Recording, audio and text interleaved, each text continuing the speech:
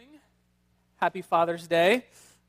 Today, ironically enough, we are looking at the story of Abraham, Father Abraham. How many of you guys who grew up in church remember that weird song, Father Abraham, and you're supposed to hit your knees with your elbows or something? Yeah, I don't really remember that too much, but how about that? Father Abraham on Father's Day.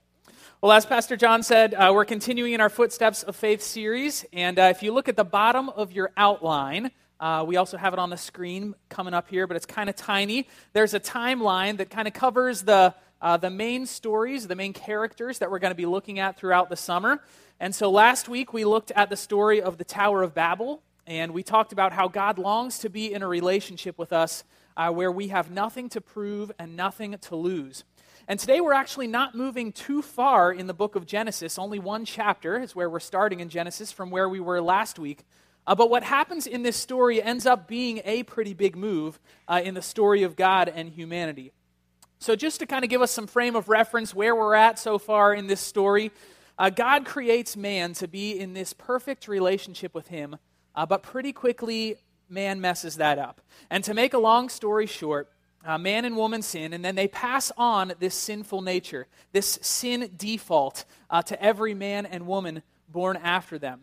And things get so bad that even after the population had risen considerably, God looks down on earth and he can only point to one righteous man living there, and his name was Noah.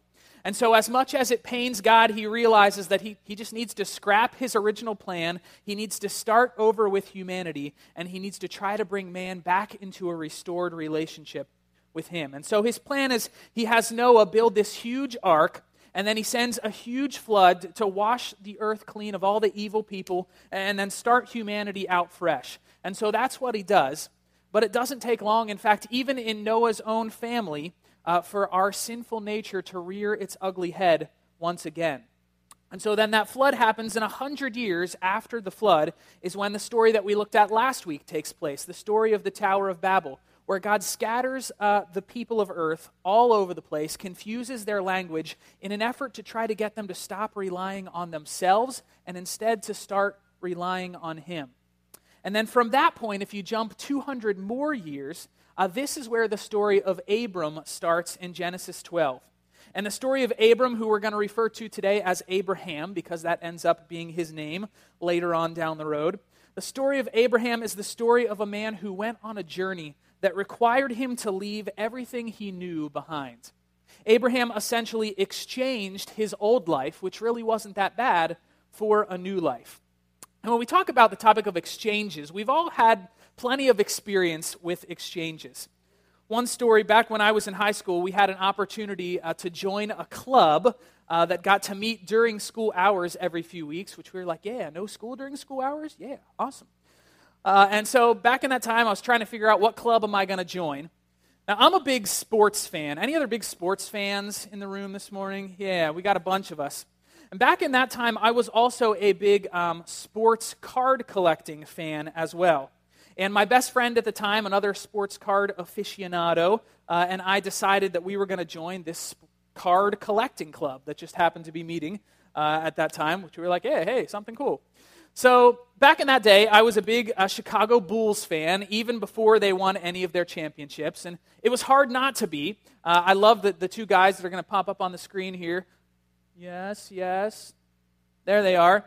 Michael Jordan and Scottie Pippen. These are two cards that I still possess today, but I was all about trying to get as many Michael Jordan and Scottie Pippen cards as I could, just like these from 1989 and 1990 there. You see the beauty of our technology that we had in creating these beautiful cards. But the question I ran against every club meeting was, how much am I willing to sacrifice? Was I willing to trade some of my second-tier favorite players' cards in order to get some of my favorite players' cards? So would I be willing to give up the guys in the next slide, like Kobe Bryant, who I loved as a rookie and now can't stand him at all? Or Allen Iverson, a Philadelphia 76er when he was drafted. Was I willing to give up those guys in order to get some more Michael Jordans or some more Scottie Pippens? There were multi-card trades that were so overanalyzed and thought through that it took me weeks to pull the trigger because it was hard to give up cards of players that I liked in order to get cards of players that I loved. But that's what exchanges are all about, giving up something that you have in order to receive something else better. But exchanges can be hard. And I think it's because of the giving up piece. Because in any exchange, you can't hang on to the old and still get the new. You have to forfeit this old thing in order to possess the new thing. And this is what Abraham in his story so impressively did, to give up his dreams for God's dreams. And so that's what we're going to focus on today. What old dreams do we need to forfeit in order to possess the new dreams that God has for us? And what does that process of exchange really even look like anyways? So if you haven't done so already, if you can grab the outline out of your program guide, and you can use it today to be able to take notes and to follow along in our story. So I exchange my dream for God's dream, number one, when I follow him into something new. Follow him into something new. You know, in order for us to be able to fully appreciate the new thing that God is calling Abraham to, we need to understand at least a little bit about the old thing that Abraham would be giving up. Abraham came from a fairly large city that was named Ur. How would you like to grow up in a town called Ur? Someone asks you, where are you from? Ur, But Ur sits in present-day Iraq, and it was found at the mouth of the Euphrates River. And so being close to water gave the people of Ur a greater sustainability for life, and oftentimes it gave them a greater chance to attain wealth or prosperity. Ur was also what we call a polytheistic city. Poly meaning many, and theistic meaning God. So the people of Ur worshipped many gods, and Abraham's family was no exception to that. I found out this week that Abraham's father, Terah, even ran his own idol shop, where he sold idols representing this multiplicity of gods that they believed in. Some research goes even further and actually suggests that many people in Abraham's family were named after the moon god of Ur and his god associates. And that moon god was named Nana. And in fact, the name of the city, Ur itself, was derived from the name of Nana in the Sumerian language. So Abraham grew up in a culture that was totally focused on idol worship and all of these different gods. Abraham was pretty used to city life in Ur, and then once he's of marrying age, he marries a woman named Sarai, who was also pretty used to city life. Sarai's name was later changed to Sarah, so for simplicity's sake, that's what we're going to call her throughout the rest of the morning. Now, from all indications, Abraham's was a pretty tight family. Like if his family was living in this day and age, they probably would be one of those families that all converged together on Sunday nights to share a meal together. And so they stuck together and they shared life together. So when Terah, Abraham's dad, when he decides he needs to move to the city of Haran, which is in modern-day Turkey, Abraham and Sarah care so much about him, they care so much about this family togetherness, that they also uproot their lives in order to move and to be able to stay with him. Now, aside from what I've already told you about Abraham, we actually don't know a whole lot about him before God calls him on this new journey. But there's bits of Hebrew tradition that teach that Abraham didn't participate in his family's religious habits, implying that maybe God may have chosen him for this new journey because he was different than everyone else. But while this tradition says that he didn't participate in the worship of Nana, there's also really no biblical evidence saying that him and Sarah were looking for another god to replace Nana. But just like God longs for a place in each of our lives, God was longing for a place in Abraham's life as well. And so Abraham's story with God begins in Genesis 12, 1 through 4, and this is how it reads. It says, "Then the Lord told Abram, 'Leave your country, your relatives, and your father's house, and go to the land that I will show you. I will cause you to become the father of a great nation. I will bless you and make you famous, and I will make you a blessing to others. I will bless those who bless you and curse those who curse you. All the families of the earth will be blessed through you.' So Abram departed as the Lord had instructed him, and Lot went with him. Abram was 75 years old when he left Haran." So let me frame this story for you, just so that we're all kind of looking at it through the same eyes. Abraham at this point is 75 years old, and his entire life experience was spent around people who believed in a myriad of gods. And so suddenly, this God, who he's never heard of, he's never had contact with, shows up and speaks to Abraham and tells him, leave your country, leave your relatives, leave your father's home to go somewhere. I mean, God doesn't even specify where he wants him to go. So this is kind of out of left field. I mean, if you think about it, how did Abraham even recognize God's voice? How did he know that this God was the real deal, the God who should rise above the rest of the gods that his family was worshiping? You know, of all the gods that Abraham could have chosen to follow, why would Abraham stake it all on this one unknown God who asked him to do something seemingly crazy? You know, maybe for Abraham it was just one of those moments in life where God makes himself absolutely clear to someone. Maybe you've had some of those moments yourself where out of the blue you received some direction or heard a voice and you could just tell without a doubt that it was God speaking to you. So Abraham gets these orders, right, from this God that he's never heard of. And if that's not crazy enough, what's even crazier is that there is absolutely no record of any argument put up by Abraham. He doesn't offer up any excuses. He doesn't try to delay. The story says God spoke, so Abraham departed. I mean, who does that? Like his first ever interaction with God, and he's like, yeah, sure, I'll go. You know, can you imagine the conversation that Abraham had to go back then and have with Sarah to try to convince her of this? And unfortunately, we're not privy to how this conversation went, but what we do know is that somehow Sarah consented because Abraham and Sarah, and also Abraham's nephew who was named Lot, they indeed leave everything that they had known.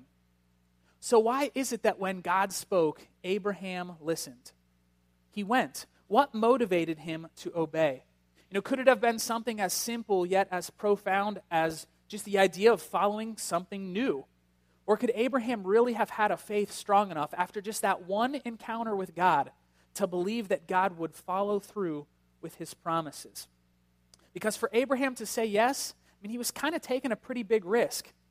But then again, God was also offering Abraham, this 75-year-old man, a pretty great reward as well. God said, Abraham, I'm going to make something great out of you. I'm going to bless you, and I'm going to bless the world through you. I'm going to make you the father of a great nation.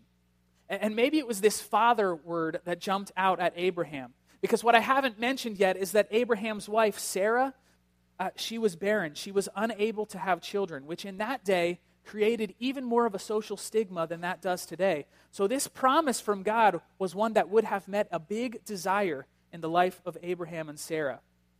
But the whole concept kind of seems outlandish. I mean, there's an old man, and he's married to a barren old woman, and God says that this is the guy that's going to be the father of a great nation. I mean, it kind of seems impossible, but Abraham actually believes him. And I'm sure Abraham had no idea at that time how important and how history sculpting that decision was going to be. So Abraham and Sarah and Lot, they arrive at Canaan, and then they just kind of hang out there and wait. What do they wait for? They wait for God to make a great nation out of Abraham, whatever that's going to look like. And thousands of years later, we have the privilege of getting to see how this whole story played out. But Abraham didn't have that privilege. In fact, even in Abraham's entire lifetime, which went for many more years, he only got to see a small sliver of the picture, just a little part of the promises of God fulfilled. And I think that's similar for us. I mean, rarely do we ever get to see the whole picture at one time. Usually the biggest changes for us happen by following God into something new, one step at a time, obeying God little step by little step while God continues to weave this beautiful new picture around us. But what's cool, though, is that God actually offers us the same blessing that he offers Abraham. If you look at Galatians 3, 7 through 9, it says this, "The real children of Abraham, then, are all those who put their faith in God. What's more, the scriptures looked forward to this time when God would accept the Gentiles, that's us, non-Jews, too, on the basis of their faith. God promised this good news to Abraham long ago when he said, 'All nations will be blessed through you,' and so it is. All who put their faith in Christ share the same blessing Abraham received because of his faith." And that thing that God began in Abraham, that strategy of God's to use his people to help mend what's been broken in this world, he continues this strategy through us. In other words, it's almost as if God today is still saying to each of us, just as he said to Abraham, "I'm going to make something great out of you. I'm going to bless you, and I'm going to bless the world through you, Because of you, they will get a glimpse of who I am. Put your faith in me, follow my lead, and take hold of this new dream that I'm working through you. You know, Abraham's story is proof that at any age and at any life stage, God can send us on a new adventure where we can make a difference in this world in a practical way. And I like the way that this next video clip kind of sums up that call for us and gets us thinking about what that might practically look like in each of our lives. So take a look at the screens.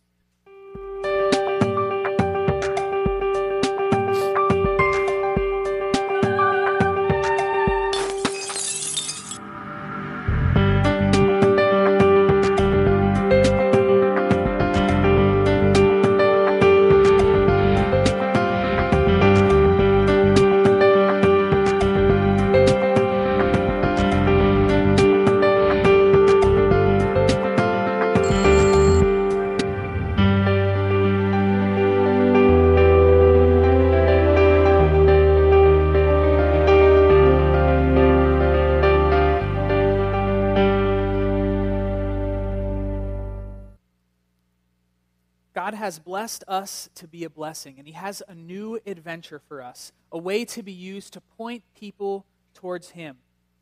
But will we let go of the old in order to take hold of this new adventure that God offers us?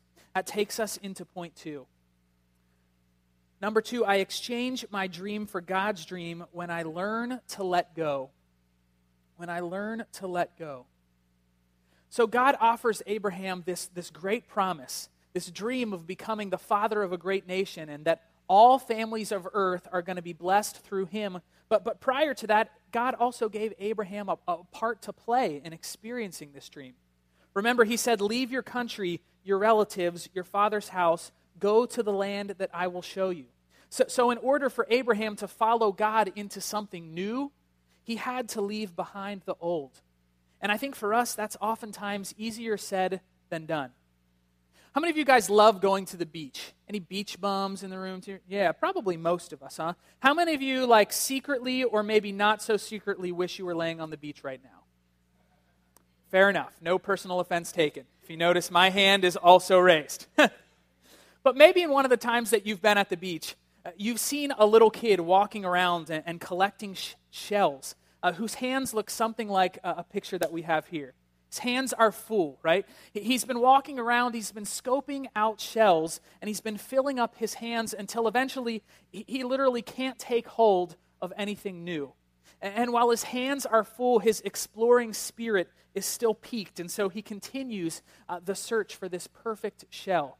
And so eventually, he happens upon a beautiful shell, like a better, fuller, bigger shell than he has yet to find, but his hands are literally too full to pick it up and grab a hold of it. I mean, he sees the value in this new shell, but he kind of likes all of the other shells that he's already picked up too. He started to grow attached to them. And so now he finds himself in the middle of a dilemma.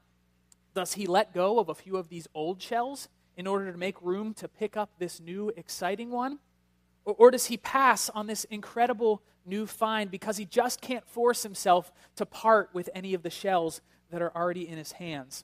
And we might chuckle as we watch this little boy work through this dilemma in his mind, but the truth is that we do this same thing with grown-up stuff all the time. We just don't realize it because the stuff that we're holding on to is intangible. Expectations or dreams that we've grown attached to, and so we cling to them with all of our mind and all of our will. And so realizing how difficult this is for us to do makes it all the more impressive what Abraham did. I mean, God essentially said, let go of your plans, let go of everything safe, and Abraham did. And so he left everything to go to Canaan. And so you'd think that that would be the end of the story, right? I mean, God calls, Abraham goes, so then God is going to deliver. But not quite.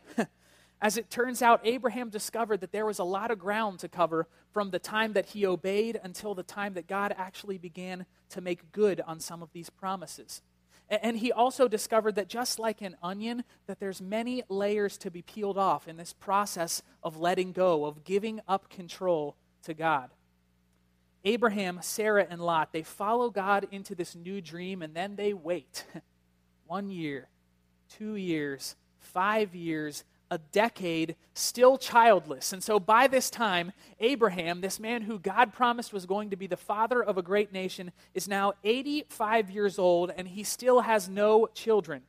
And in the midst of all of this waiting, as if the waiting isn't hard enough on its own, they encounter a bunch of other difficult circumstances that have to make them wonder, like, did we make the right call? Like, was I just eating some weird mushrooms back when I heard that thing from God, right?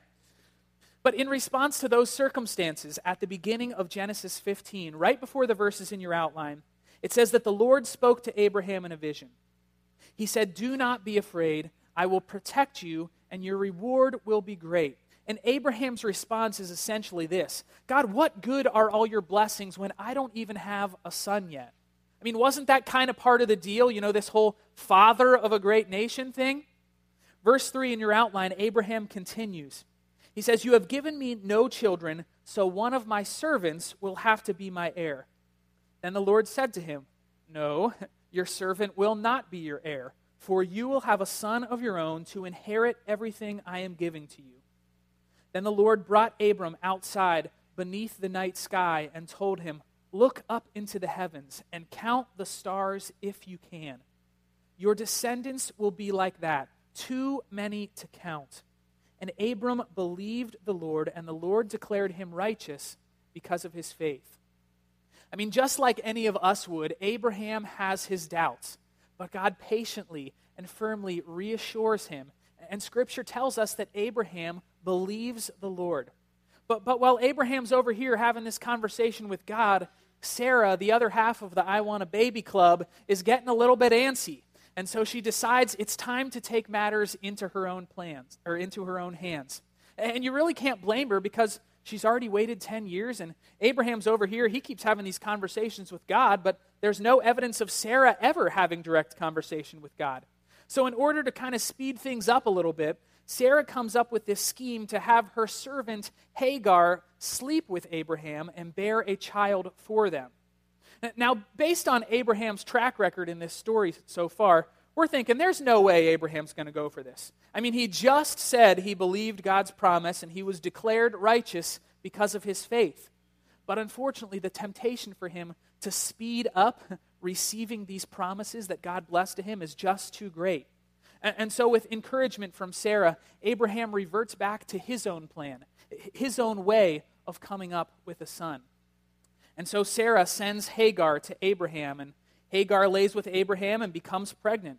But because it wasn't God's plan, Abraham and Sarah are forced to live with the consequences of a poor decision. And as you could expect, things end up getting pretty messy between Abraham and Sarah and Hagar. But eventually, Hagar gives birth to a son and names him Ishmael. And as Ishmael grows, conflict starts raging. Hagar and Ishmael end up squaring off with Sarah and Isaac, the baby that she does eventually have, pretty often.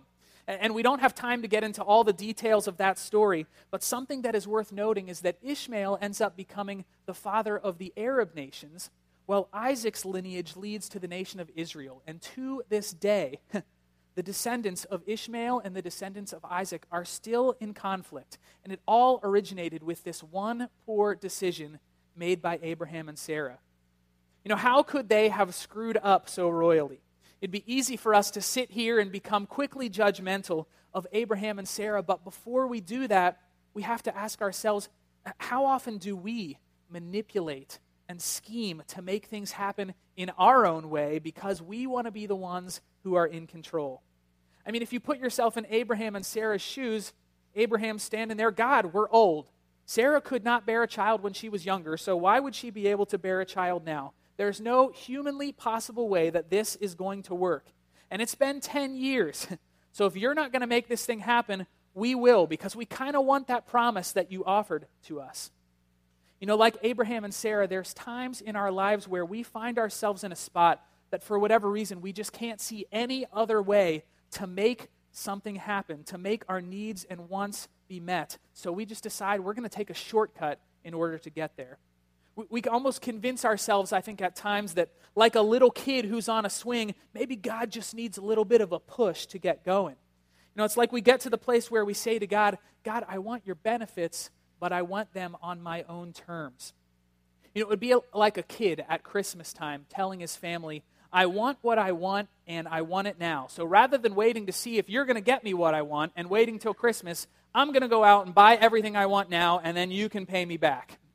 But that's backwards. If you think about it, gifts are given on the giver's terms, not on the receiver's terms.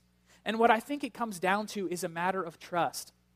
I think like Abraham, we're quick to say, yes, God, I want this new dream you're going to offer me. But it's almost like at times we say that we only want it if we can get it in the timing and in the method of our own preference. Like me sitting in card collecting club, waiting to make a trade, we want the new thing, but we tell God we're not going to give up our old thing until you put this new thing in our hands. But God is saying that's not always how it works. I want your trust. I want you to be willing to put down your dream now and then to wait with empty hands. It might take a week, it might take a month, it might take a year, it might take several decades, as in Abraham's case, but I want you to wait expectantly and trust that I'm going to follow through on what I promised you.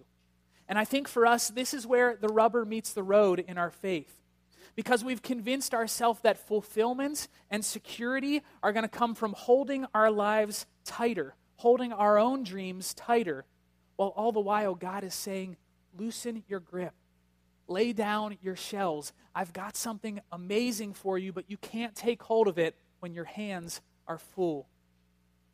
We look back to our story and we fast forward another 13 years. This now makes Abraham about 98 or 99 years old and Sarah about 90.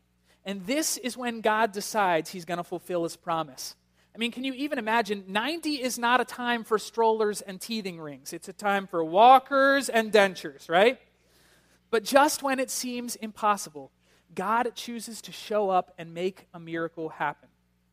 And aside from the joy of finally expanding their family, I'd have to imagine that Abraham felt like a sense of vindication. Like, yes, I haven't just been on this wild goose chase for the past 23 years. This wasn't just a nonsensical whim, but indeed it was a true promise from God. And so Sarah finally has this baby boy, and as I said, they named him Isaac. And Isaac means he laughs. And I can only imagine Abraham and Sarah laughing with giddiness and incredulousness that God decides that at this age, now he's finally going to give them a child. So baby born, right?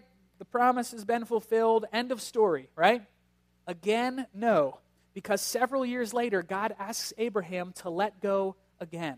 And I think this is true to our own experiences. Following God authentically requires a continual progression of surrendering to him. It'd be great if it was just, we could say one time, God, I surrender to you, and then bam, our heart is there for the rest of our lives. But that's not how it works. You see, in Abraham's case, Isaac was so desired that when he arrived, he quickly became the apple of Abraham's eye. Isaac became the center of Abraham's world, which sounds like a good thing, and in some ways, it was a good thing. But what happens is that Isaac starts to take priority in Abraham's life, even above the God who made Isaac's life possible. And as a parent, I can easily relate to this. Once my son was born, I experienced a new kind of love, and his well-being and my love for him became paramount to me. And there's absolutely nothing wrong with me loving my son. That's what God says we're supposed to do. But when I place my affection for my son above my affection for God, and God says you kind of got things out of order. And this is what happens with Abraham and Isaac. And so God asks Abraham again to do something unthinkable. He says, take your son, your only son, yes, Isaac, he wanted to be clear, no, not that son you tried to do over here on the side, the son that I promised you. Take him whom you love so much and go to the land of Moriah. Sacrifice him there as a burnt offering on one of the mountains, which I will point out to you. And at this point of the story, we're looking at God like, what in the world are you talking about? Like, what kind of God asks a father to cut his son into pieces and sacrifice him as a burnt offering? From our perspective, this makes absolutely no sense whatsoever. A.W. Tozer, in a book called The Pursuit of God, writes about this a little bit, and you can follow the quote on the screen here. But it says, Abraham was old when Isaac was born. Old enough to have been his grandfather. I think even old enough to be his great-grandfather, right? And the child became at once the delight and the idol of his heart. From the moment he first stooped to take the tiny form awkwardly in his arms, he was an eager love slave of his son. God went out of his way to comment on the strength of this affection, and it's not hard to understand. The baby represented everything sacred to his father's heart: the promises of God, the covenants, the hopes of the years, and the long messianic dream. And as he watched him grow from babyhood to young manhood, the heart of the old man was knit closer and closer with the life of the son, till at last the relationship bordered upon the perilous. And it was then that God stepped in to save both father and son from the consequences of an uncleansed love. You know, back in the May worship series, we spent a week looking at the topic of idols, at those things, oftentimes good things, that so easily become the center of our hope and the center of our life apart from God. And we're a little over a month away from that message, but if your life is anything like mine, you may have peeled one layer of that idol onion off, but there's a bunch of other layers in there that still need to be peeled. So the question bears repeating: what have you put in the center that is not God? I mean, in your heart, what is it that's getting top billing or top priority? What is your Isaac? You know, when I think about my life, I've made idols of all kinds of things. I mean, I've made an idol out of control. You know, I found my hope in my ability to be smart enough or maybe manipulative enough to make my life turn out the way that I want it to. I've made an idol of godly image, of pursuing the outward appearance of doing good at the expense of actually making room for God to be something good in my life. So what's your Isaac? I mean, is your Isaac acceptance? Is it work? Is it security? Is it intellect? Is it money? Is it status? Is your Isaac relationships? You know, maybe like Abraham, you're a parent and you've made an idol out of your children. You know, you've taken a blessing that God gave you and you've made that blessing more important to you than God himself. It's an easy thing to do. You know, I've had and I will continue to have many Isaacs because I'm human, right? And the tricky thing is that those things creep in so subtly. But as subtle as they are, they quickly become central to our whole way of life. But with so many of those things being good things, why is it that God would ask us to give them up? Why? It's because it's only in the surrender of that Isaac that we get the chance to see the fullness of God's amazing dream for our own lives. When we're full of ourselves, when we're full of our stuff, when our hands are full with those shells, there's no room for God. So back to the story, we look at Abraham again, and as is his trademark, he obeys without arguing, delaying, or resisting. And so the next morning he gets up, and him and Isaac and some of his servants, they set out for the mountain. And you're probably familiar with this story. 3 days into the journey, and Abraham and Isaac tell the servants, "Here, you stay behind with the donkey. We're going to go a little further. We're going to make an offering." And so Isaac, knowing that they're getting ready to make an offering, is wondering, what's the sacrifice going to be? And so he asks his dad, and his dad's just like, well, I'm not really sure what to say, so God will provide the sacrifice, right? And so they keep walking, and Abraham sets up the altar. And then they get to the place where Abraham has to grab his son, Isaac, and lay him on the altar. And as a father, I can't even picture that. But despite what I'm sure were cries of fear and protest from Isaac, Abraham ties him to the altar. And with sweat on his brow, with butterflies in his stomach, with tears running down his cheeks, he lifts the knife.